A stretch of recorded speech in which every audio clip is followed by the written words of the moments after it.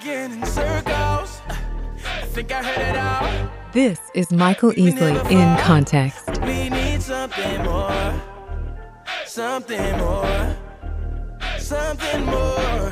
What you said, I can't hear cause you ain't talking about nothing. Ain't talking about nothing. Ain't talking about nothing. Ain't talking about nothing. Ain't talking Follow Michael on Twitter at Dr. Easley. Ain't talking about nothing. What you talking about?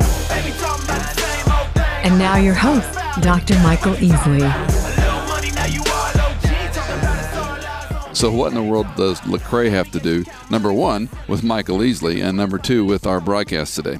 Well, we are going to be talking with Nancy Pearcey. Nancy is the editor-in-large of the Pearcey Report. She is a scholar in residence and professor at the Houston Baptist University, also the director of Francis Schaeffer Center for Worldview and Culture. Her bio goes on and on and on. Of most interest for us today are her two books, Total Truth and Saving Leonardo. We're glad to have Nancy with us today on the broadcast. Nancy, tell me, how does an agnostic in your journey, I'm presuming you were always an intellectual geek even in high school, right? I don't think people would have called me that.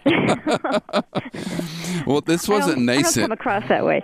This wasn't nascent. You're brilliant. So it had to come up somewhere in your high school, college years, and you determined you were agnostic. What did that mean to you? By the way, I had long blonde hair, and people were always asking me if I was a cheerleader. Huh.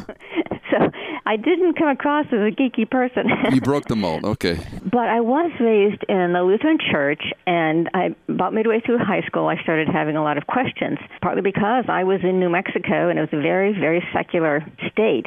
And going to public high school, I started wondering how it was that we as Christians could claim that we were right. But I found out what should be a fairly fundamental, basic question: how do we know this is true? I couldn't find any adults in my life who could answer that. I had a chance to speak to a Christian who was a university professor. I said, "Why are you a Christian?" And he said, "Works for me." And I thought, that's kind of pragmatic. Yeah. It's not working for me anymore.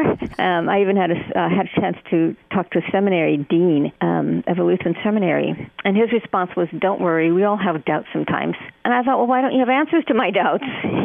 And he treated it like it was a psychological stage. And so when I could not get answers to just the very simple question, how do we know this is true, I decided that the most intellectually honest thing, and that is how I thought of it, it's a matter of intellectual integrity, that if you don't have good reasons for something, how can you really say you hold it? How can you say you believe it? Whether it's Christianity or anything else, you have to have good reasons for it. And so I made a decision about midway through high school to reject my religious upbringing and try to look at it objectively if I could, beside all of the other offerings there, other religions, other philosophies. And I literally started going to the library at the high school I attended and pulling books off the philosophy shelf. That's when I started Wow. getting a little geeky. Wow. But the reason was, if I couldn't find any adults to talk about this with me, I thought, well, maybe philosophy is where they ask questions like, what is truth? Were you always a reader? Oh, yes. Okay. Yes, that I was. But it's interesting because this wasn't driven by some kind of intellectual search or academic interest. It was really driven by, I want to know what truth is. And having given up my childhood faith, I knew what I was missing. It's possible that some pagans, the stereotype of the happy pagan that doesn't know what they're missing. I wasn't that way. I knew what I was missing. I knew that if there was no God, then there really was no purpose to life. We were just, kicked up by chance on a rock flying through space. And if there was no God, what was our future destiny? When you die, you rot. And what is the meaning to anything you've accomplished? I knew that if there was no God, there was no basis for ethics. And how do you really know that the choices that you make day by day have any validity, any larger meaning to them? So I was wrestling with those questions. I was trying to get my friends to talk to me, and I'd corner them and say, what do you think is the meaning of life? And, of course, most kids at that age aren't thinking much past the party next weekend. The game, the prom, the boys, the girls, right? Mm. Right. So that's how I ended up starting to read philosophy. It's really out of a personal quest to find truth. And so it was a couple of years later when I was going to school in Germany. We had lived overseas when I was young, and so I wanted to go back. And I was in Germany when through a series of accidents, providential ones, I ended up at L'Abri, the ministry of Francis Schaeffer in Switzerland. And that was the first time I had ever heard Christians who could engage with the questions of the secular intellectual world, who knew what questions the philosophers were asking. They could even help me phrase the questions better. That was really impressive. Right. For example, I was arguing that I was the one and my friends back home in high school arguing that there was no such thing as right or wrong, and that we couldn't say any choices were better than others. Well, I didn't know that was called relativism. I didn't know where that came from. So that was one of the things that was really deeply impressive to me, is that they actually could help coach me on where my ideas had come from. Logically, where did they originate? What ism do they come from? And how could I evaluate them? How could I test ideas? In fact, it was so impressive that at first I left. I didn't stay at L'Abri. I left after only a month, because it was so attractive to me to find Christians who could actually talk about intellectual and cultural questions. It was so attractive that I thought I might be drawn in for emotional reasons, and I didn't want to do that. If I was going to go back to Christianity, which I did not want to do, it would have to be out of genuine conviction. Wow. I went back to the States, but by then I had discovered apologetics. I had not known there was such a thing as apologetics. And through my own reading, I eventually became convinced that it was true. And then I started looking around and saying, well, where do I find other Christians? And I thought, well, I used to know some at L'Abri. So I went back to L'Abri a second time and stayed for 4.5 months. And that's where I really got grounded in understanding what Christianity meant. And the worldview approach to Christianity that Schaeffer was so good at propounding. He was brilliant. One of my professors at seminary said, we think, but we don't think. And when I read through Total Truth and Saving Leonardo, Nancy, one of my frustrations is, even as a pastor, we're talking to a culture, A, they don't read, and B, they really don't think beyond what's the current issue of the day. I mean, the producer and I were just talking about some of the palaver on the news right now that's top news. As you've diagnosed this, give us some encouragement, give us some diagnosis, and give us some encouragement on what's going on in our culture that we don't think critically about, especially issues of God, but even beyond moral relativism, right and wrong, secularism, so forth and so on. Well, let me say something encouraging, and that is, I think people are still hungry for a deeper understanding of Christianity. They're hungry for something that's intellectually challenging and that's, a complete worldview. And this came home to me recently when I found out, do you know the Christian hip-hop artist Lecrae? I know of him. I'm not the one to ask. Right. Well, I didn't know about him either. I had no idea who this was. I started getting calls from friends telling me, did you know that Lecrae is promoting your book, Total Truth? And that he's quoting it at conference talks and so on. Like you, I had to first find out who he was. And it turns out that Lecrae grew up in Los Angeles without a father, largely raised by his grandmother. Looking for significance, he filled his life with drugs and alcohol and gang activity. In fact, he was so wild that his friends nicknamed him Crazy Cray. Wow. So he was the poster child for all the stereotypes of urban subculture. But eventually Christians reached out to him, and he became a Christian. And as you may know, he's now sold hundreds of thousands of records. He's won multiple Dove Awards, a Grammy Award. But what's fascinating is in this conference talk, the first time I heard that he was talking about Total Truth, my book, he said the turning point for him was not just when he converted to Christianity. The turning point came when he understood, and here's a direct quote from that talk. He said, when I understood that Christianity is not just religious truth, it's total truth. When he realized that Christians are called to roll up their sleeves and work out the implications of a biblical worldview for science, for scholarship, for art and music, of course, especially for Lecrae, being a musician, for justice, for politics, and all the rest of life. So what really impressed me about this was that this is not somebody who you would think was intellectually oriented. Right. This was not someone you would think was a typical person who would be interested in Christian worldview and apologetics. And yet he was hungry for that message. He was hungry for the message of what does it mean to take my Christianity outside of just the narrow religious world, church and Bible study, and, which is good, which is important. But how do I take it out into the world of my profession and into the public realm? And it was fascinating that somebody like Lecrae would be hungry and looking for that broader understanding of Christianity. And I started getting Facebook friend requests from all these Christian hip-hop artists saying, look, Lecrae told me to read your book. I love it. So I have a fun little group now of Christian hip-hop artists among my Facebook friends. You never know how you're going to be used, right? It's opened a whole new group of people that I talk to, and it is fascinating. Again, just because we tend to think, in your typical church, I get this all the time from my readers. They say, how do I get my pastor interested in this? How do I get my church interested in this? Because they tend to think worldview and apologetics is for a certain type of person. To use the word that you used earlier, some kind of geeky, intellectual person. And it's not. Once people like Lecrae understand it, they find out that that's exactly what they were looking for. Lecrae's doing a documentary on what he's called the Unashamed movement, Unashamed. And the filmmaker came down to interview me.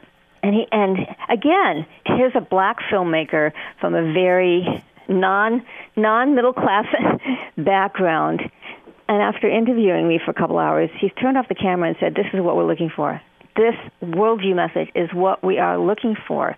So we need to be encouraged to realize people aren't getting it in your typical church, but they really do want to understand how to live for God in every area of life and taking it outside of the church and into their lives. When we talk about worldviews, of course, that's a massive category of different ways of looking at things. When we look at our current culture with the Islamic influence, terrorism that we're afraid of, we're talking about ISIS and ISIL right now, unlike any time before in our history. The moral relativism of religion, much less Christianity in our culture.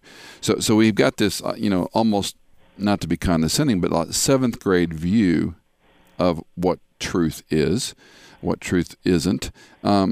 Help us understand where we start. And I'm with you on apologetics. I think we've got to help our folks understand why they believe what they believe, which is one of my hobby horses. But how do you start, Nancy? Because let's say there are some that are hungry, but many of them are not. And what moves me the most is the fact that we're losing our kids. I think for many people, the fact that so many of our young people are leaving the faith, leaving the church, leaving their Christian background. If we're not succeeding in communicating Christianity effectively to our own children, we're certainly not going to be able to communicate effectively to the wider culture. And I run into it so often. Most recently, I met a woman who's a wonderfully Christian family, wonderful Christian home and church, but her son went off to a state college to study psychology. As you know, ever since Freud, most psychological theories have been not just secular, but hostile to Christianity. They treat religion as a symptom of neurosis. It's an infantile regression. You just can't grow up, so you project an imaginary father figure into the sky, and so on. And this young man is completely unprepared for those kind of hostile theories. Right. He did not know how to critically evaluate them. He did not know how to offer a Christian alternative. That's what we mean by Christian worldviews, that it does have something to say to every field, including psychology. Within a semester, he had completely abandoned his faith. Those are the kind of stories that drive me and motivate a lot of parents, at least, when they realize that the culture has become increasingly secular. Our children are facing much tougher challenges than we ever did, and if we're not preparing them, they're not going to survive. I can't imagine setting my kid off to study psychology without having sat down with him ahead of time and said, okay, what are the major theories you're going to encounter in your classroom, and let's talk about how you can critically evaluate them. We have to stop being so naive and recognize that young people cannot go out into the wider public arena these days without being better equipped. Your book, Total Truth, of course, is a great work, but I love what you do in Saving Leonardo because, for my language, you're putting the cookies on a little lower shelf for more of a consumer. At least that's why I'm reading it. One of the things that struck me was the way you defined postmodernism with this postmodern and modernity metric, subjective and objective truth. Talk about that a little bit. Oh, I'm so glad you like Saving Leonardo. Love it. I love it, too. I love it because it shows how ideas permeate a culture through art and humanities, through the movies we watch, the music we listen to. This is how most people pick up their ideas about life. They don't say, oh, I need a philosophy of life, and then go sign up at the local university for a philosophy course. And so it's imperative for Christians to know how to recognize worldviews when they come to us, not in words, where they're easier to recognize, but what about when worldviews are communicated through the storyline, the plot line, the characterization, the composition of an image? The arts are a language that we have a responsibility to learn how to interpret, just like any other language. We're called to be missionaries, and this is one of the languages that we need to learn how to read. So that's my goal in Saving Leonardo, is to teach people how to recognize worldviews in the arts.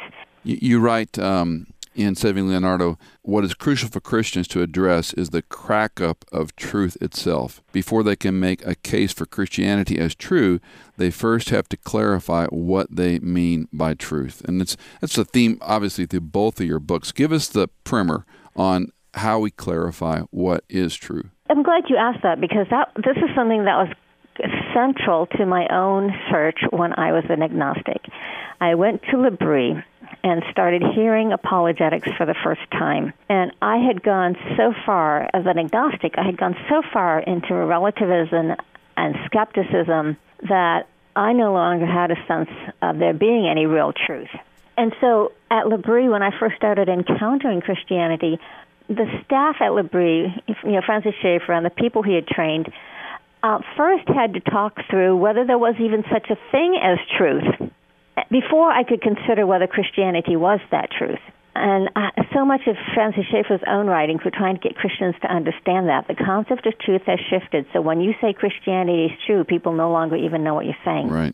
And that was personally relevant for me as well. I had to first understand and be persuaded that there was such a thing as an objective, transcendent, universal, timeless truth, as opposed to the postmodern view of truth, before I could consider whether Christianity filled the bill as being that truth. And so that's what I'm getting at when I say in Saving Leonardo, we almost have to go through sometimes people call it pre-evangelism. Before you can give the gospel, you have to sometimes unpack a lot of the misconceptions people have. And the key one today is that view of truth. People think when you talk about religion, you're talking about personal experience, you're talking about personal preference, you're talking about what works for me, what makes me feel good, and they no longer even understand that you're talking about truth in the older sense of something objectively there.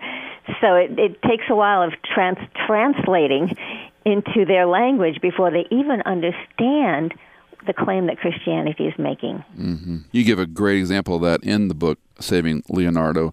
If we're going to talk about science, there's no debating it. But the moment we interject faith or religion, it's all suspect. Yeah, one way to think of that is we're always told, don't impose your religion on me. Mm-hmm.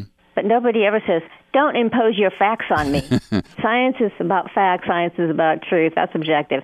So we're all expected to accept whatever the pronouncements of science are. No matter what we believe religiously or theologically, we're expected to all accept science. But then when you jump over into the realm of spiritual or religious truth, then suddenly that's when you hear people say, what can be true for you but not for me. All subjective. I remember in college, science being taught as a theory. And a number of the professors I had said, we know certain facts about science, but much of science is, has to be reproducible, has to be a fact, so forth and so on. Now that's been amalgamated into, God help you if you challenge the climate change people. You're an idiot if you don't believe that science knows for sure these are facts. Yes, you're right. I think in the past, people were more likely to fulfill the ideal image of science is that it is always tentative. And when secular people want to discredit Christianity, they'll say, you have blind faith, but we're open to constantly changing our beliefs because of science. But in fact, you're right. There's been so much politicization of scientific issues that now science is taught as easily, as dogmatically, if not more so, than any other realm. Give us some help. How do we go forward? You've done a great diagnostic in Total Truth and Saving Leonardo, but how do we go forward as parents, as educators, and perhaps as a 20-something teenage mind? How do we get them started? Well, sometimes when I'm speaking to evangelical audiences, I put it this way. There's a Genesis 1 version of Christianity, and there's a Genesis 3 version of Christianity. Genesis 3 starts with the fall, right? And it leads to the typical revivalist message, you're a sinner, you need to get saved. So it tends to redefine Christianity pretty simply in terms of the conversion experience. So what happens then? You become a Christian, you know you're saved, but then what? You just wait until you die and go to heaven? And what is the purpose of being a Christian? Is it just to go to heaven? I was at a church recently where every other sentence virtually in the pastor's sermon was, so we know we can go to heaven, so we can be confident we're going to heaven, so that we know Jesus loves us enough that he's going to let us go to heaven. And I thought, but what else is there to the Christian life? Well, Genesis 1 version starts with creation. And it says, when God created the physical universe, he created living things, he created the first humans, and then he gave them a job description. He said, here's why I made you. Here's what I created you for. Be fruitful and multiply and have dominion over the earth. And be fruitful and multiply doesn't just mean family, but, historically, the family has been the basis for all the other social institutions, for church and school and industry and nation and so on. So it really means build up all the social institutions, including the laws and policies that govern them. The second part, have dominion over the earth, means develop the natural resources. So it's plant crops, make clothing, make bridges, design computers, take string and boxes of wood and make musical instruments. It says all of the cultural activities. So it really means that God, this is pre-fall. This is before the fall, when God tells human beings what they were created for in the first place, and it was to create cultures, to create civilizations. And I think of the fall. The fall comes next. In sin we get off the track, and in salvation God puts us back on the track. But what was the track? What was his original purpose for us? And that's why starting with Genesis 1 and the creation is so crucial, because it tells us that the original purpose was to be creative in creating with the raw materials, to be inventive with the raw materials God gave us. And what that means is your work is work that you do for God. And it's not just, religion is, worshiping God on Sundays is what I do for God.